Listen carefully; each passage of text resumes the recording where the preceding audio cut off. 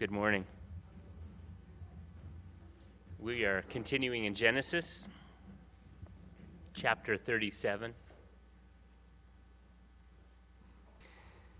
Jacob lived in the land of his father's sojournings in the land of Canaan. These are the generations of Jacob. Joseph, being 17 years old, was pasturing the flock with his brothers. He was a boy with the sons of Bilhah and Zilpah, his father's wives. And Joseph brought a bad report of them to their father. Now Israel loved Joseph more than any of the other sons, because he was the son of his old age, and he made him a robe of many colors. But when his brothers saw that their father loved him more than all his brothers, they hated him and could not speak peacefully to him. Now Joseph had a dream, and when he told it to his brothers, they hated him even more. He said to them, "Hear this dream that I have dreamed. Behold, we were binding sheaves in the field, and behold, my sheaf arose and stood upright. And behold, your sheaves gathered around it and bowed down to my sheaf." And his brothers said to him, "Are you indeed to reign over us, or are you indeed to rule over us?" So they hated him even more for his dream and for his words. And he dreamed another dream and told it to his brothers and said, "Behold, I have dreamed another dream. Behold, the sun, the moon, and 11 stars were bowed down to me." But when he told it to his father and to his brothers, his father rebuked him and said to him, "What is this dream that you have dreamed? Shall I and your mother and brothers indeed come to bow ourselves to the ground before you?" And his brothers were jealous of him, but his father kept the saying in his mind. Now his brothers went to pasture their father's flock near Shechem. And Israel said to Joseph, "Are not your brothers pasturing the flock at Shechem? Come, I will send you to them." And he said to them, "Here I am." So he said to them, "Now go. See if it is well with your brothers and with the flock, and bring me word." So he sent him from the valley of Hebron, and he came to Shechem. And a man found him wandering in the fields, and the man asked him, "What are you seeking?" "I am seeking my brothers," he said. "Please tell me where they are pasturing the flock." And the man said, "They have gone away, for I heard them say, 'Let us go to Dothan.'" So Joseph went after his brothers and found them at Dothan. They saw him from afar, and before he came near to them, they conspired against him to kill him. They said to one another, "Here comes this dreamer. Come now, let us kill him and throw him into one of the pits. Then we will say that a fierce animal has devoured him, and we will see what will become of his dreams." But when Reuben heard it, he rescued him out of their hands, saying, "Let us not take his life." And Reuben said to him, "Shed no blood. Throw him down into this pit here in the wilderness, but do not lay a hand on him, that he might rescue him out of their hand to restore him to his father." So when Joseph came to his brothers, they stripped him of his robe, the robe of many colors, and they took him and threw him into a pit. The pit was empty. There was no water in it. Then they sat down to eat, and looking up, they saw a caravan of Ishmaelites coming from Gilead, with their camels bearing gum, balm, myrrh, on their way to carry it down to Egypt. Then Judah said to his brothers, "What profit is it if we kill our brother and conceal his blood? Come, let us sell him to the Ishmaelites, and let not our hand be upon him, for he is our brother, our own flesh." And his brothers listened to him. Then Midianite traders passed by, and they drew Joseph up and lifted him out of the pit and sold him to the Ishmaelites for 20 shekels of silver. They took Joseph to Egypt. When Reuben returned to the pit and saw Joseph was not in the pit, he tore his clothes and returned to his brothers and said, "The boy is gone, and where shall I go?" Then they took Joseph's robe and slaughtered a goat and dipped the robe in blood. And they sent the robe of many colors and brought it to their father and said, we have found. Please identify whether it is your son's robe or not." And he identified it and said, "It is my son's robe. A fierce animal has devoured him. Joseph is without a doubt torn to pieces." Then Jacob tore his garments and put a sackcloth on his loins and mourned for his son many days. All his sons and all his daughters rose up to comfort him, but he refused to be comforted and said, "No, I shall go down to Sheol to my son mourning." Thus his father wept for him.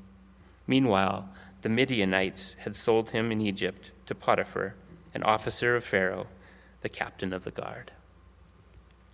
Let us pray. God above, we come to you as a congregation in confession. We have not loved one another as we should. We have not told of your good works to our neighbors as we ought. We have settled for lesser things to satisfy us than you, Lord. And for this, and for our sins, together we confess. And we throw ourselves upon your mercy, Lord. And we are grateful that through the blood of Jesus and his resurrection, that there is restoration, that there is hope, that there is healing. Lord, thank you that you are gracious, giving us more, so much more than we ought to have, than we deserve. And Lord, being merciful, not giving us what we do deserve. Lord, in this time, it is our prayer that you would speak to us through your word, that you would open our eyes, reveal truth, and fight the lies, the delusions that we have and cling to. Lord, we want to glorify you. We want to praise you. Show yourself. Amen.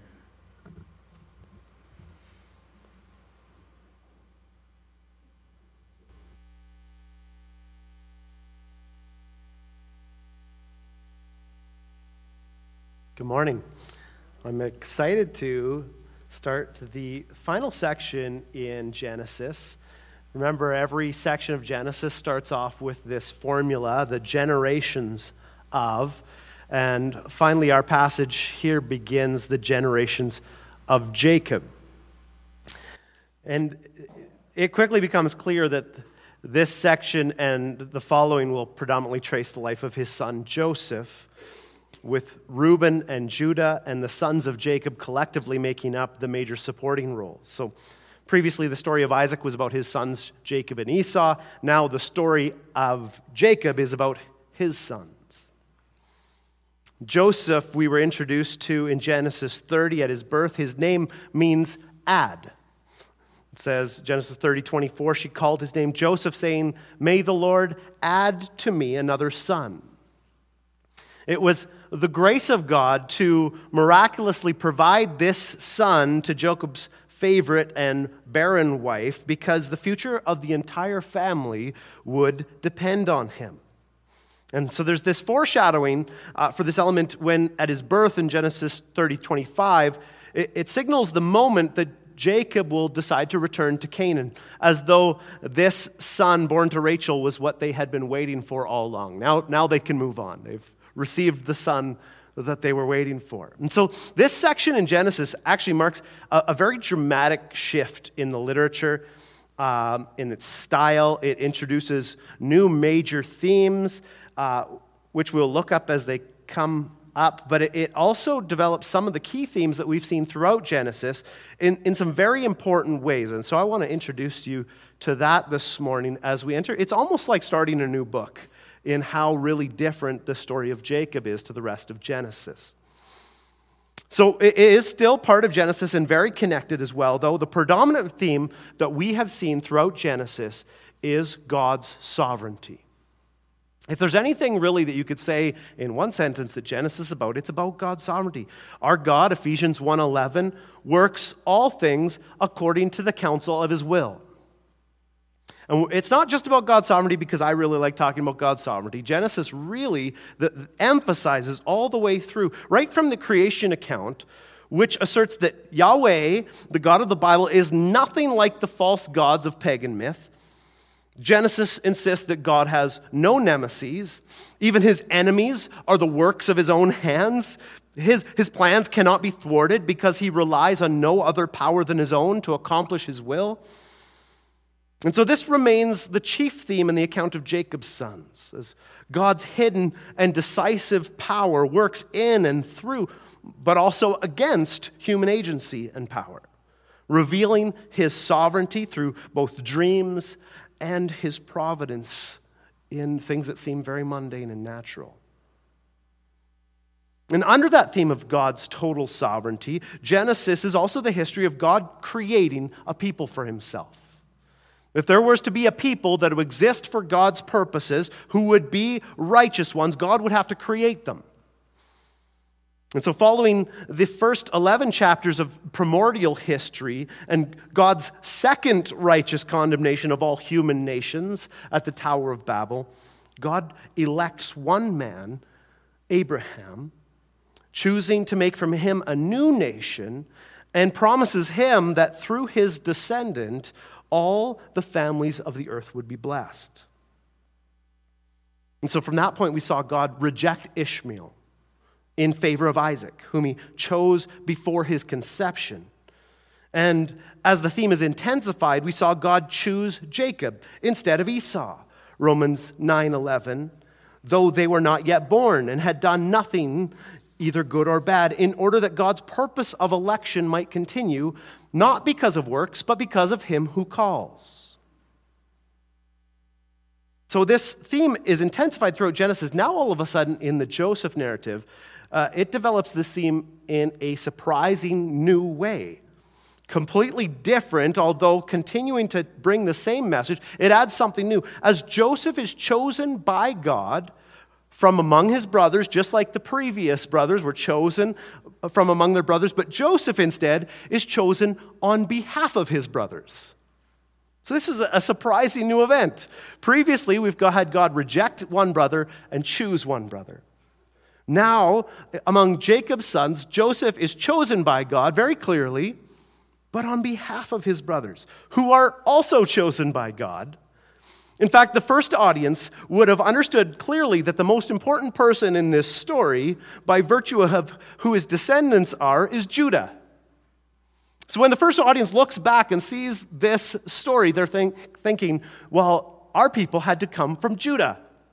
And so as Judah is rescued, we look in the story of Joseph, how does that come about? Well, God chooses to make Joseph a sort of a savior to rescue Judah, who's more important.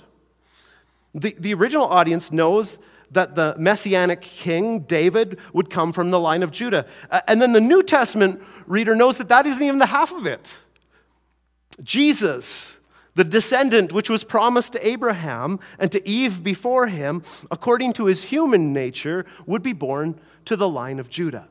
And so this takes this theme of election in a dramatically new way. Even as it develops it, he is chosen uniquely by God on behalf of those others who are also chosen by God.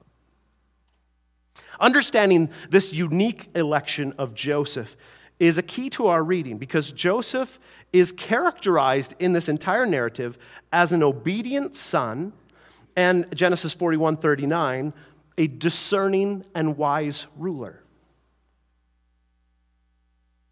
In fact, Joseph's behavior in these chapters emphasizes the main themes of biblical wisdom literature. Think Proverbs and Ecclesiastes. Themes like avoiding the immoral woman, Proverbs 5. Or storing up in times of plenty against future needs, Proverbs 6:6-8. The wisdom literature also assures believers that though the wicked may prosper for a time, it will not last, and that God will bring good out of evil and joy out of pain. If not in this life, then certainly in the life to come. And so this is why the book never faults Joseph, not even once. It's not that he was sinless, for no one is, but rather that the purpose of the story is to focus on wisdom as it is exemplified in Joseph, whom God has uniquely chosen to rescue his chosen people. Obedience was the mark of Joseph. That doesn't mean we will not be able to learn from Joseph's obedient and faithful behavior, because when we are in Christ, we are made righteous, as Mark has talked about already this morning, but it is that we cannot immediately relate to Joseph in this story. You know, we quite commonly in biblical stories relate immediately to the hero of the story, but we are not the hero of our story.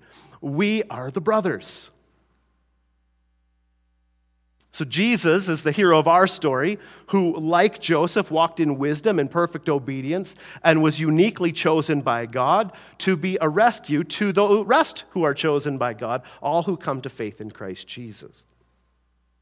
So everyone who aspires to godly living should observe in Joseph, as we go through these 11 chapters, how wisdom leads to success in God's plan.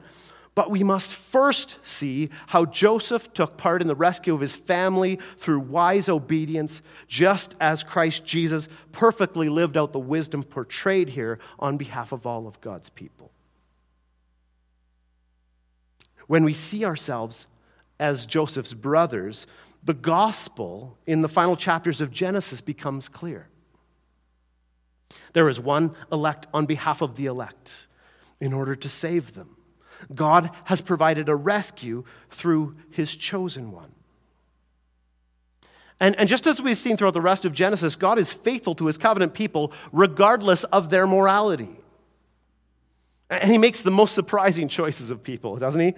Electing a family divided by favoritism, immaturity, jealousy, and vengeance. And yet he will bring about his purposes through them, and in the process will bring about their radical transformation and restoration. And so, very important to note, it is not Joseph whose character is transformed through the narrative.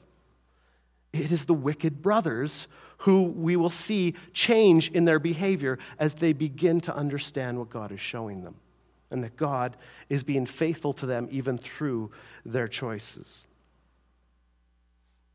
In the previous chapter, the descendants of Esau quickly came to rule a prolific and prosperous nation. This is what Genesis 36 is all about, this long genealogy about Esau and the descendants of Esau, who are all kings and chieftains and a massive family. It all happens very quickly. But Jacob's family must be redeemed before they rule. God will not leave his chosen miscreants as they are, but refines them in the furnace of affliction, Isaiah 48:10 and 11. Another theme is that God is faithful to his covenant people regardless of their morality, but Genesis will always insist that there are serious consequences for sin. And so we need to have both of these things. Is God going to have his way despite our terrible behavior? Yes, absolutely. He is sovereign. Does our behavior then not matter? No, that's ridiculous. Our behavior totally matters. There are serious consequences for sin. And so in God's sovereign justice, people reap the penalty of their evil deeds. And we're also going to see that throughout. This is often shown most clearly through what is called talionic justice. Now, why would we talk about this? This is the punishment that fits the crime in such a clear manner that the connection cannot be missed. And so we saw this quite a lot between Jacob and Laban, where the deceiver is deceived and vice versa. Talionic justice is when you get exactly what was coming for you. It's that kind of eye for an eye, tooth for a tooth justice. So in the Bible, when we see someone sin, and then the result of their sin is clearly that sin backfiring, them getting exactly the same results back to them being treated in exactly the same way, this is called talionic justice. And the reason why it's here, it doesn't mean that God always or even usually disciplines his people by causing them to experience their own sin perpetrated against them, but it is a way that the biblical authors make it clear that despite God's merciful faithfulness, working all things out for good, our choices still matter. and that God's people still experience the consequences of their sin, some of the consequences of their sin anyway, as loving discipline. So keep these themes in mind as we begin working through the final section of Genesis. God's sovereignty, working all things according to the counsel of his will. And then under that theme, in his sovereignty, God is creating a people for himself, chosen to receive his covenant love and faithfulness despite their immoral behavior. And then 3, that in his sovereignty, it is not as though their behavior doesn't matter. There are serious consequences, and he will produce transformation in their lives through loving discipline and the things that they suffer. Remember, Matthew 24:13, it is only the one who is made faithful who will be saved. And so part of God's work in saving these people is not just going to make sure that they don't have consequences, but is going to save them from the worst of the consequences of their sin by allowing in discipline for them to receive some of the consequences of their sin, so that they will endure to the end as faithful followers. And finally, in God's sovereignty, they are experiencing God's mercy and grace through the saving work of his unique elect. In this case, wise Joseph, who also introduces the biblical theme of God's obedient, suffering servant. So Joseph doesn't do anything wrong in these passages. In fact, when people, if your Sunday school lesson or the movie you watched one time has Joseph doing something bad, or being like a bratty tattletale or something like that, that's purely artistic license. In the story, the narrator never once takes Joseph to task for anything. Now again, not that he was perfect, but this is how the Bible's portraying him as this wise one, obedient son, who then rescues the wicked brothers. And so this leads us right into the way we begin to see Jesus. The Bible is just so amazing in the way it all fits together and continues to just build on these same themes over and over again. So let's read again verse 2. Joseph, being 17 years old, was pasturing the flock with his brothers. He was a boy with the sons of Bilhah and Zilpah, his father's wives. And Joseph brought a bad report of them to their father. And so this is actually to say that Joseph was tending his father's flock as an assistant to his older brothers, and he reported them to Jacob.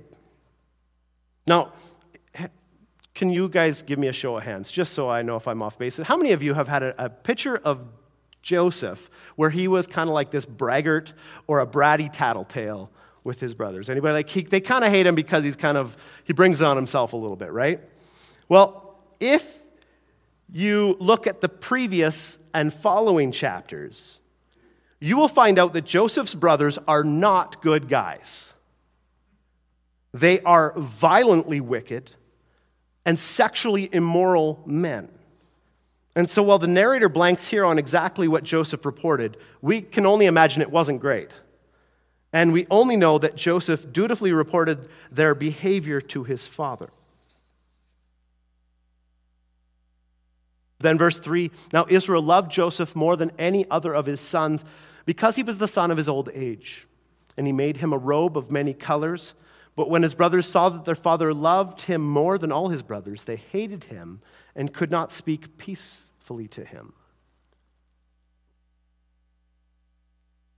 Now, again, you'll have to throw out everything you know about this story from Joseph and the Technicolor Dreamcoat or the King of Dreams movie. In Hebrew, the robe is not described as multicolored at all, but is described as a royal robe, full length and long sleeved. The same terminology is used for the apparel of a princess in 2 Samuel 13:18. So Joseph has this princess robe. Not exactly. He's got this royal robe. This was regal apparel, indicating that Joseph is now management, not labor. He's got these long sleeved robes. So he's not out there like, I'm not going to do the stuff. I'm going to watch you do the stuff, and I'm going to report back to Dad, is essentially Joseph's job now. He's part of the management team. And so by bestowing this robe, Jacob is not just saying that he favors Joseph or that he loves Joseph the most, but he is publicly designating Joseph as the next ruler of the family. And so if you've been with us in Genesis, Reuben has already disqualified himself. He's the eldest son. And so now Joseph is choosing to take the birthright from Reuben, his eldest, in order to give it to the firstborn of his beloved wife, Rachel. What is interesting is that Joseph will receive the double blessing of the firstborn. We see this in 1 Chronicles 5, 1-2. But, as has already been stated, we already know, the rulership of Israel will not pass on to Joseph, but to Judah. Joseph will actually come to rule in Egypt instead. And so Joseph's family never does rule in Israel, but he does get the double blessing of the firstborn when Jacob adopts essentially Joseph's two sons. And so in the 12 tribes of Israel, there are two tribes that are Joseph's. So I didn't write it down. Ephraim and Manasseh are Joseph tribes. So he gets a double blessing in Israel. Like the Cain and Abel story, the brothers turn their hatred towards the one who has shown favoritism.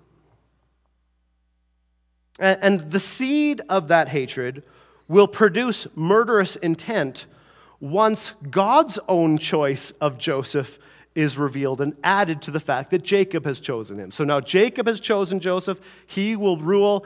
Now God will affirm that he has also chosen Joseph to rule. Verse 5, now Joseph had a dream. And when he told it to his brothers, they hated him even more. He said to them, hear this dream that I have dreamed. Behold, we were binding sheaves in the field, and behold, my sheaf arose and stood upright. And behold, your sheaves gathered round and bowed down to my sheaf. His brothers said to him, are you indeed to reign over us? Or are you indeed to rule over us? So they hated him even more for his dreams and for his words.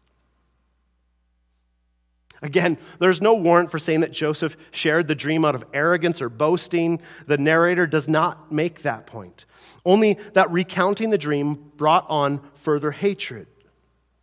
I was shocked at this, but there is no record ever in the Bible of an Israelite failing to understand a dream. And whenever a dream is in need of an interpretation, it was made known to the world through one of God's people. Jesus makes it clear in both Matthew 13:13 and Luke 8:10 that those who do not belong to him will not understand his teaching. And then by contrast, when some do understand and believe, John 10:26 and 27, it is because they are among those who belong to him. Jesus answered them, I told you, and you do not believe. The works that I do in my Father's name bear witness about me. You do not believe because you are not among my sheep. My sheep hear my voice. I know them, and they follow me. And so the brothers, though steeped in wickedness, though they are violent and sexually immoral men, they hear, they understand, and they believe God's message because they belong to him. They believed the dreams, but they hated Joseph for it. The dreams say that at some future point they will become Joseph's subordinates and subjects, and he their superior. And it isn't just because of Jacob's favoritism or because of Joseph's mannerisms that they hate him. It is because of the dream.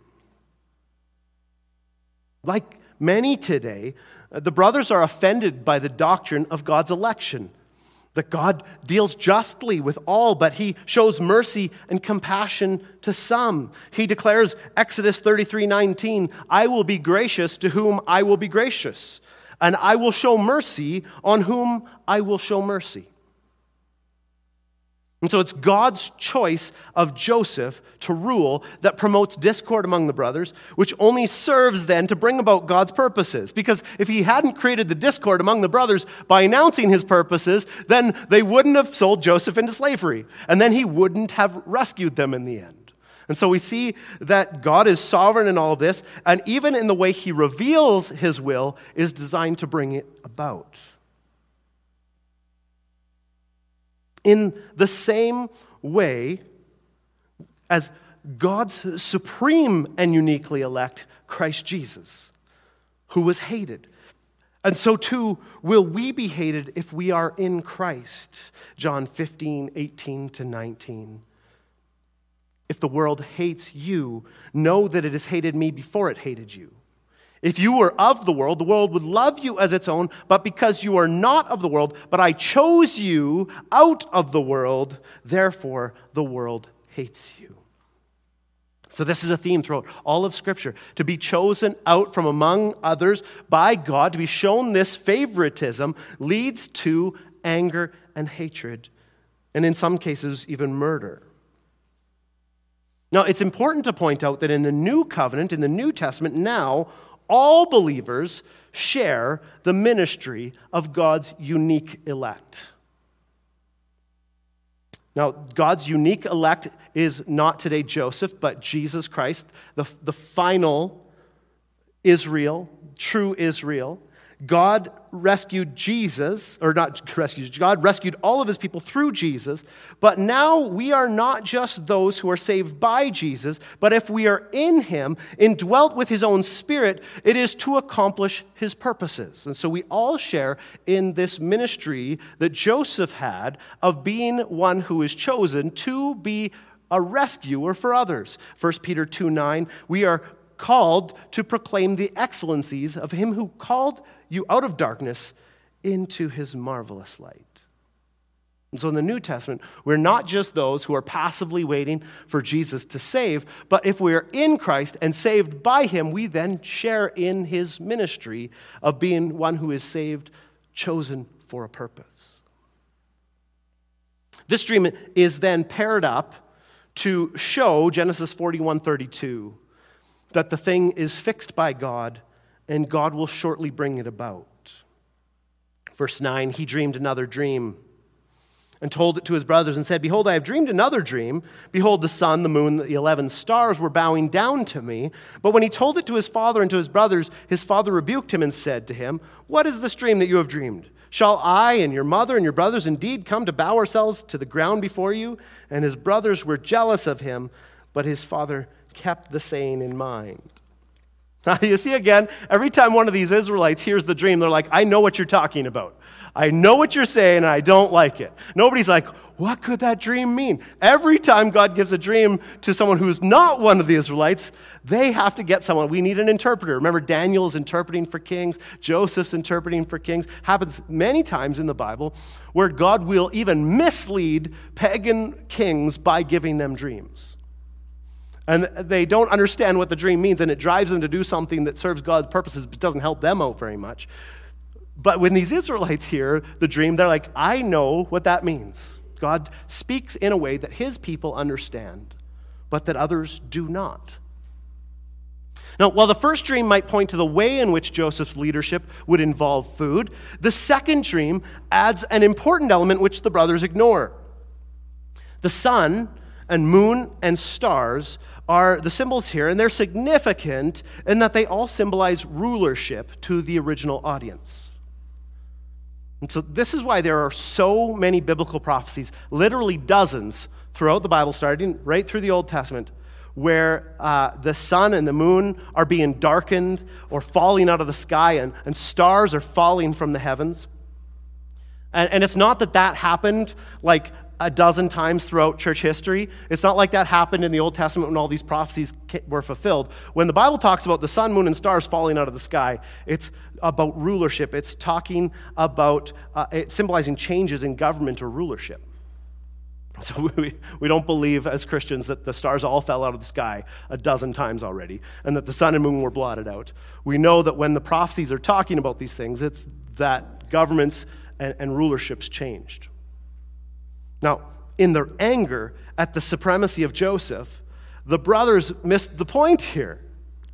They missed the point of this dream, that their entire family was destined to be exalted by God through this uniquely elect one.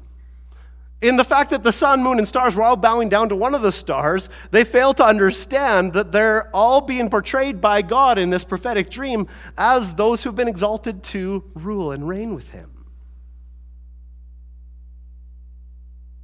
Verse 12. Now his brothers went to pasture their father's flock near Shechem, and Israel said to Joseph, "Are not your brothers pasturing the flock at Shechem? Come, I will send you to them." And he said to him, "Here I am." So he said to him, "Go now and see if it is well with your brothers and with the flock, and bring me word." So he sent him from the valley of Hebron, and he came to Shechem, and a man found him wandering in the fields. And the man asked him, "What are you seeking?" "I am seeking my brothers," he said. "Tell me, please, where they are pasturing the flock." The man said, "They have gone away, for I heard them say, 'Let us go to Dothan.'" So Joseph went after his brothers and found them at Dothan. Earlier, Joseph had brought back an honest report of his brothers, which perhaps prompts Jacob to send him out now again in his new managerial outfit. And notice again that Joseph is totally characterized by obedience to his father. His answer, "Here I am," basically means, "I am at your service." It is the answer of Abraham, Jacob, Moses, Samuel, Isaiah, and in the New Testament, Ananias, when God gives them a command. So this is quite an astounding statement here. When Jacob gives a command and Joseph says, "Here I am," it means I will do whatever you tell me to do. I am your servant. And out wandering in the fields, Joseph just happens to randomly chance upon a man who is able then to direct him to his brothers. Now, there is no break at all here in the chapter. In fact, there is no break in this narrative for 11 chapters. This is all one story which works together to build on these major themes that we've talked about this morning. So this is just an introduction.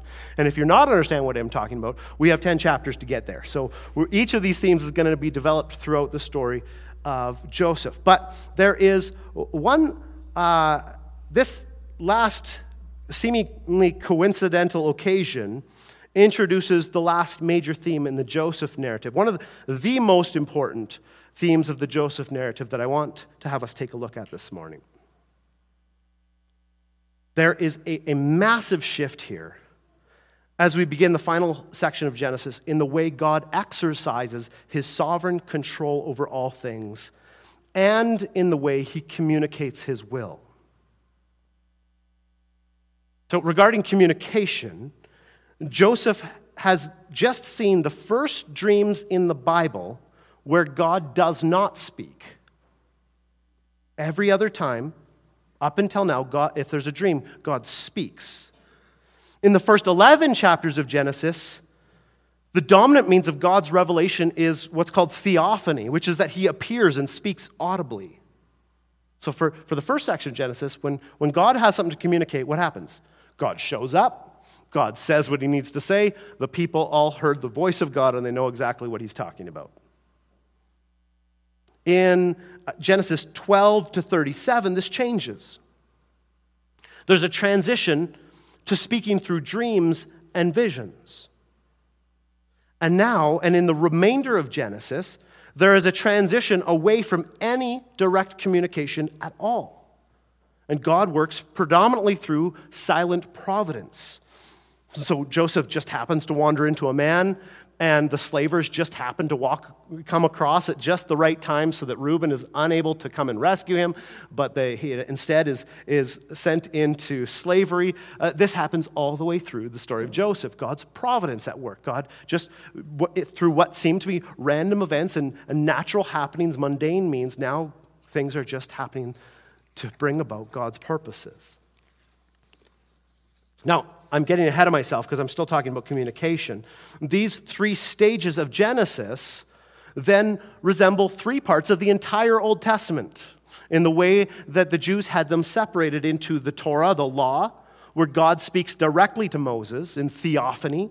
He sees his glory. He hears his voice. And then in the prophets, God now speaks in dreams and visions. In fact, he even tells Joseph's brother and sister that only to Moses do I speak directly face to face. Others will hear in dreams and in visions. And then, after the prophets, we move into the writings like Ruth and Esther and all these amazing stories where God is barely mentioned in some of them.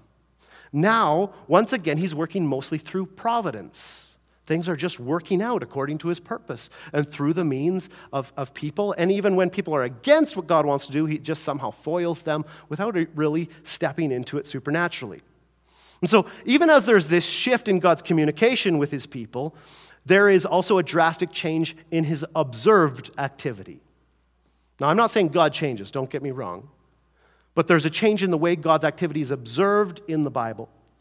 Up until now in Genesis, God has been the most active personality, with the narrator describing his supernatural activity literally hundreds of times. God has been the most of the verbs in Genesis have been applied to God. He's always the one doing, creating, making, talking, judging, right? Now, God all but disappears. In the next 10 chapters, the only activity that's explicitly linked to God is that he was with Joseph. And in this chapter that we've just read, God is not even mentioned.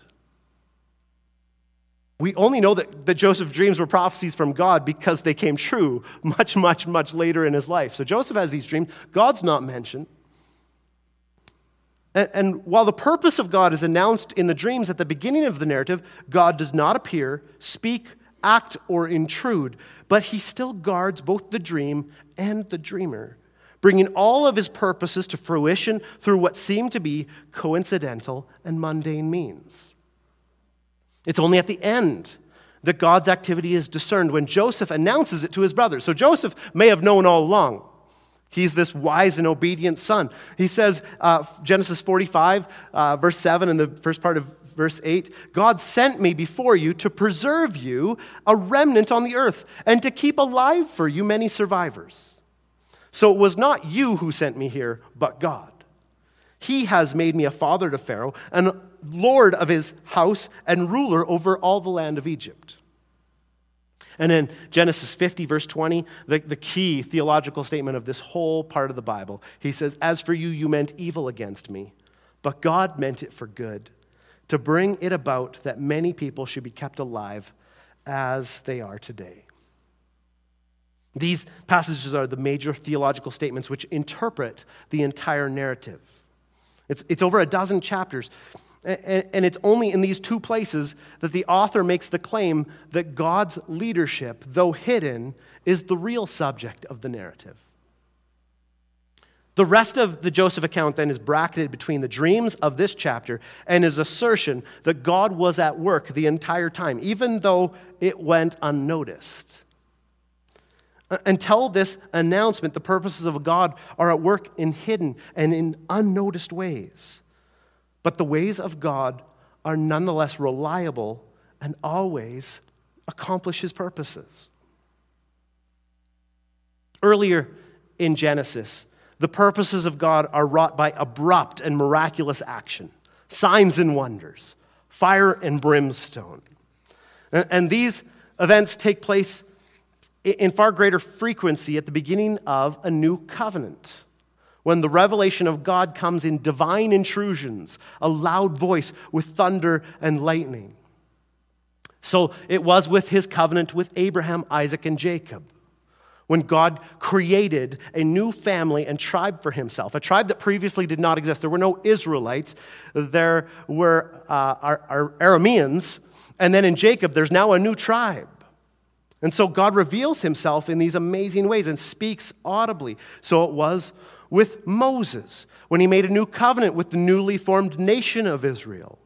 And so it was also in the New Testament with the inauguration of a new covenant in Christ's blood. So each of these times that there's a new covenant introduced, every one of these times, there's this massive outpouring of supernatural activity, God speaking audibly, the very words of God, and then it kind of trickles down into dreams and visions, and then silence. In these times of initiating a new covenant, God draws attention to what he is doing in dramatic ways, signs and wonders that cannot be missed, so that there is no doubt that no one besides God could have accomplished these things. So these are showstoppers, right? The new covenant is inaugurated, and God makes sure nobody can miss it. But after these initial showstoppers, the purposes of God are no longer regularly wrought by abrupt action or divine intrusions, but by the ways of the world which seem to be natural and continuous, what we call providence. Now, one of the most important things that you can understand this morning from this entire message is that this does not mean that God is any less at work. That's not why the Bible describes God first doing mighty signs and wonders and then pulling back into almost being in the background. 3 different occasions. That's not why. This doesn't mean God's not still mightily at work. God is not pulling away. He's not fading back as a wallflower. He's not less involved.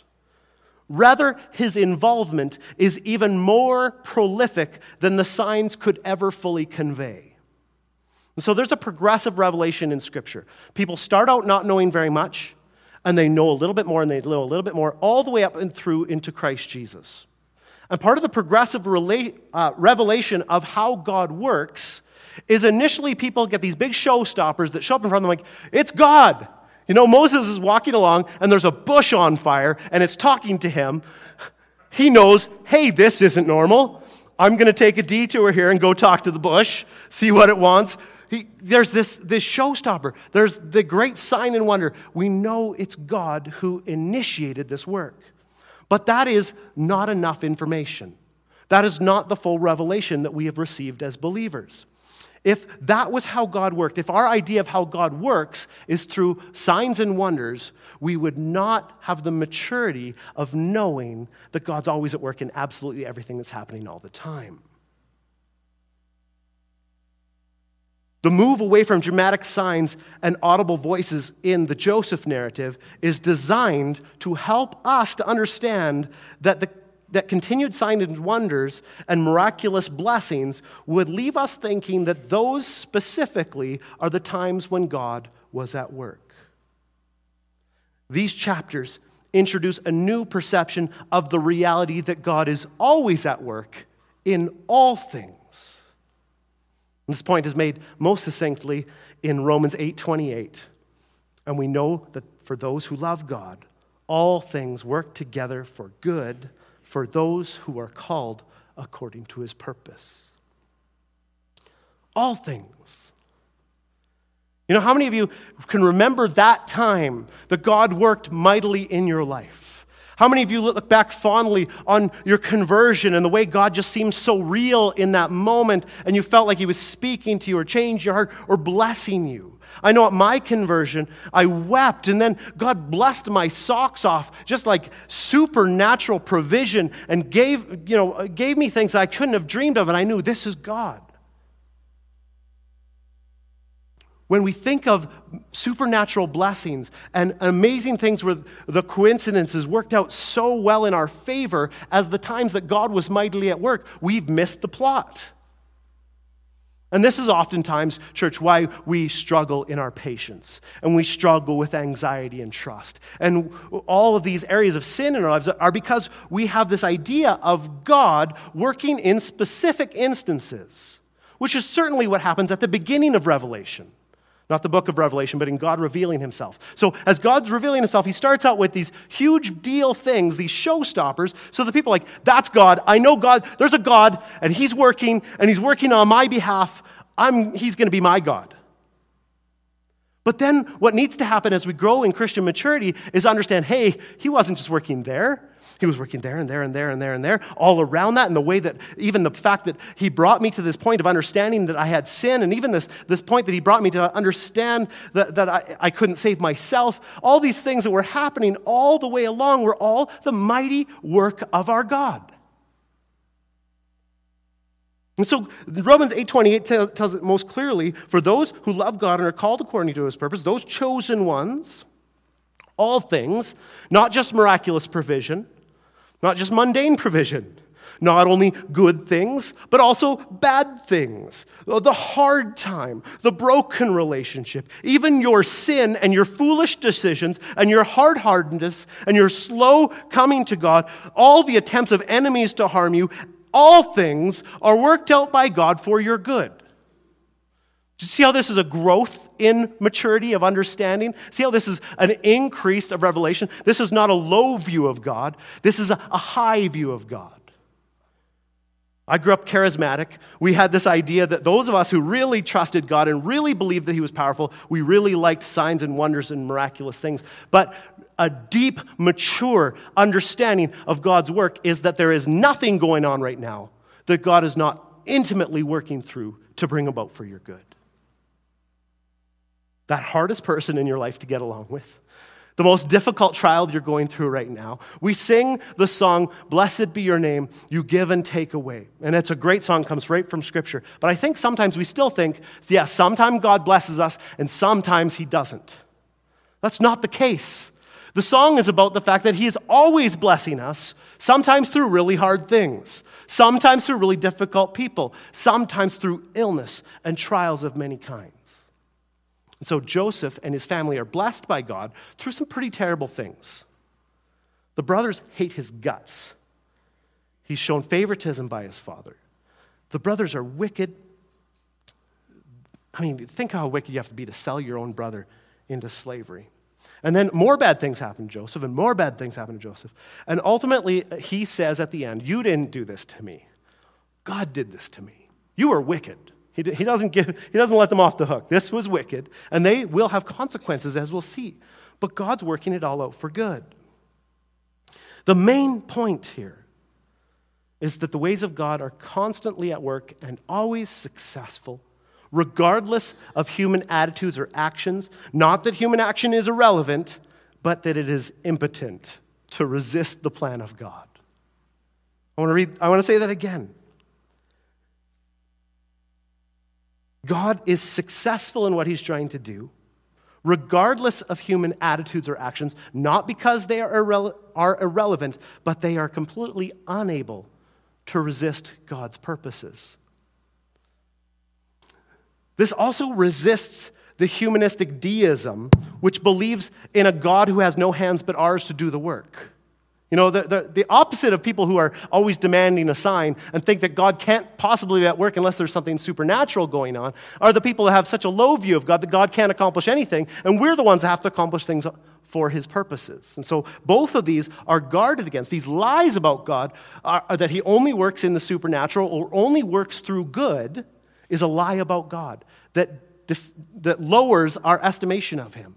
But also is a lie about God, that God's so backed off of things that now He's no longer working those ways. Do you see how people, instead of understanding in maturity how this means that God's so much more involved, they think, well, we haven't seen a miracle in a while.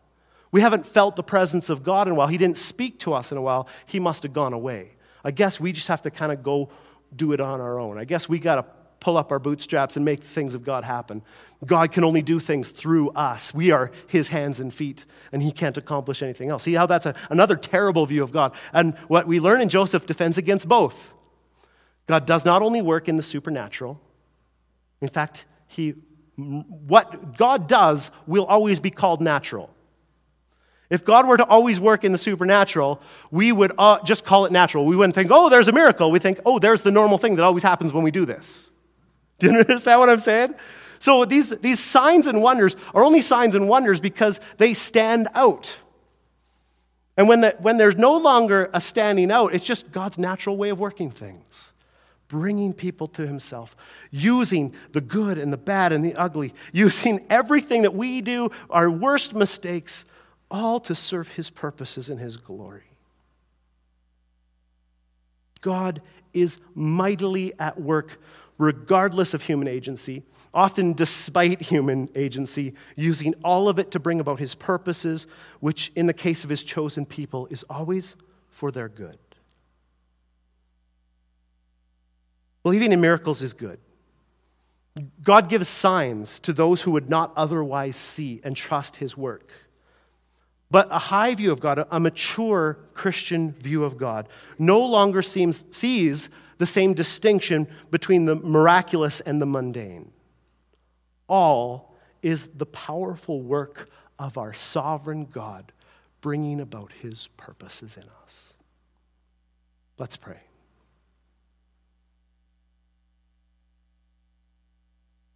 God, we thank you so much for your word. And we are so desperate for your Spirit to give us understanding. For while your word is perfect and has everything we need, it is the fullness of your revelation to us about who you are. We so desperately need the illumination of your Holy Spirit to help us to understand the revelation of your word. And so we ask that your word and your Spirit would agree in us as we are transformed by the renewing of our minds. Thank you that you understood how slow we can be sometimes, and that you put this theme in the Bible at least three different times where we were meant to understand that you are sovereignly ruling through all things, even what seems to be the natural and mundane. And that all things are serving your purpose for our good and for your glory. Lord, in that incredible promise that you have granted those who belong to you, I pray that we would now walk without anxiety. I pray that we would learn to walk in patience, knowing that your timing will be perfect in all things. And Lord, that while we do pray for miracles, that we would know that what is happening now and will happen in the future is so carefully controlled and guarded by you that it cannot fail but to bring about our good and to glorify your name. Our God is not like the pagan gods. You are not playing chess with anyone.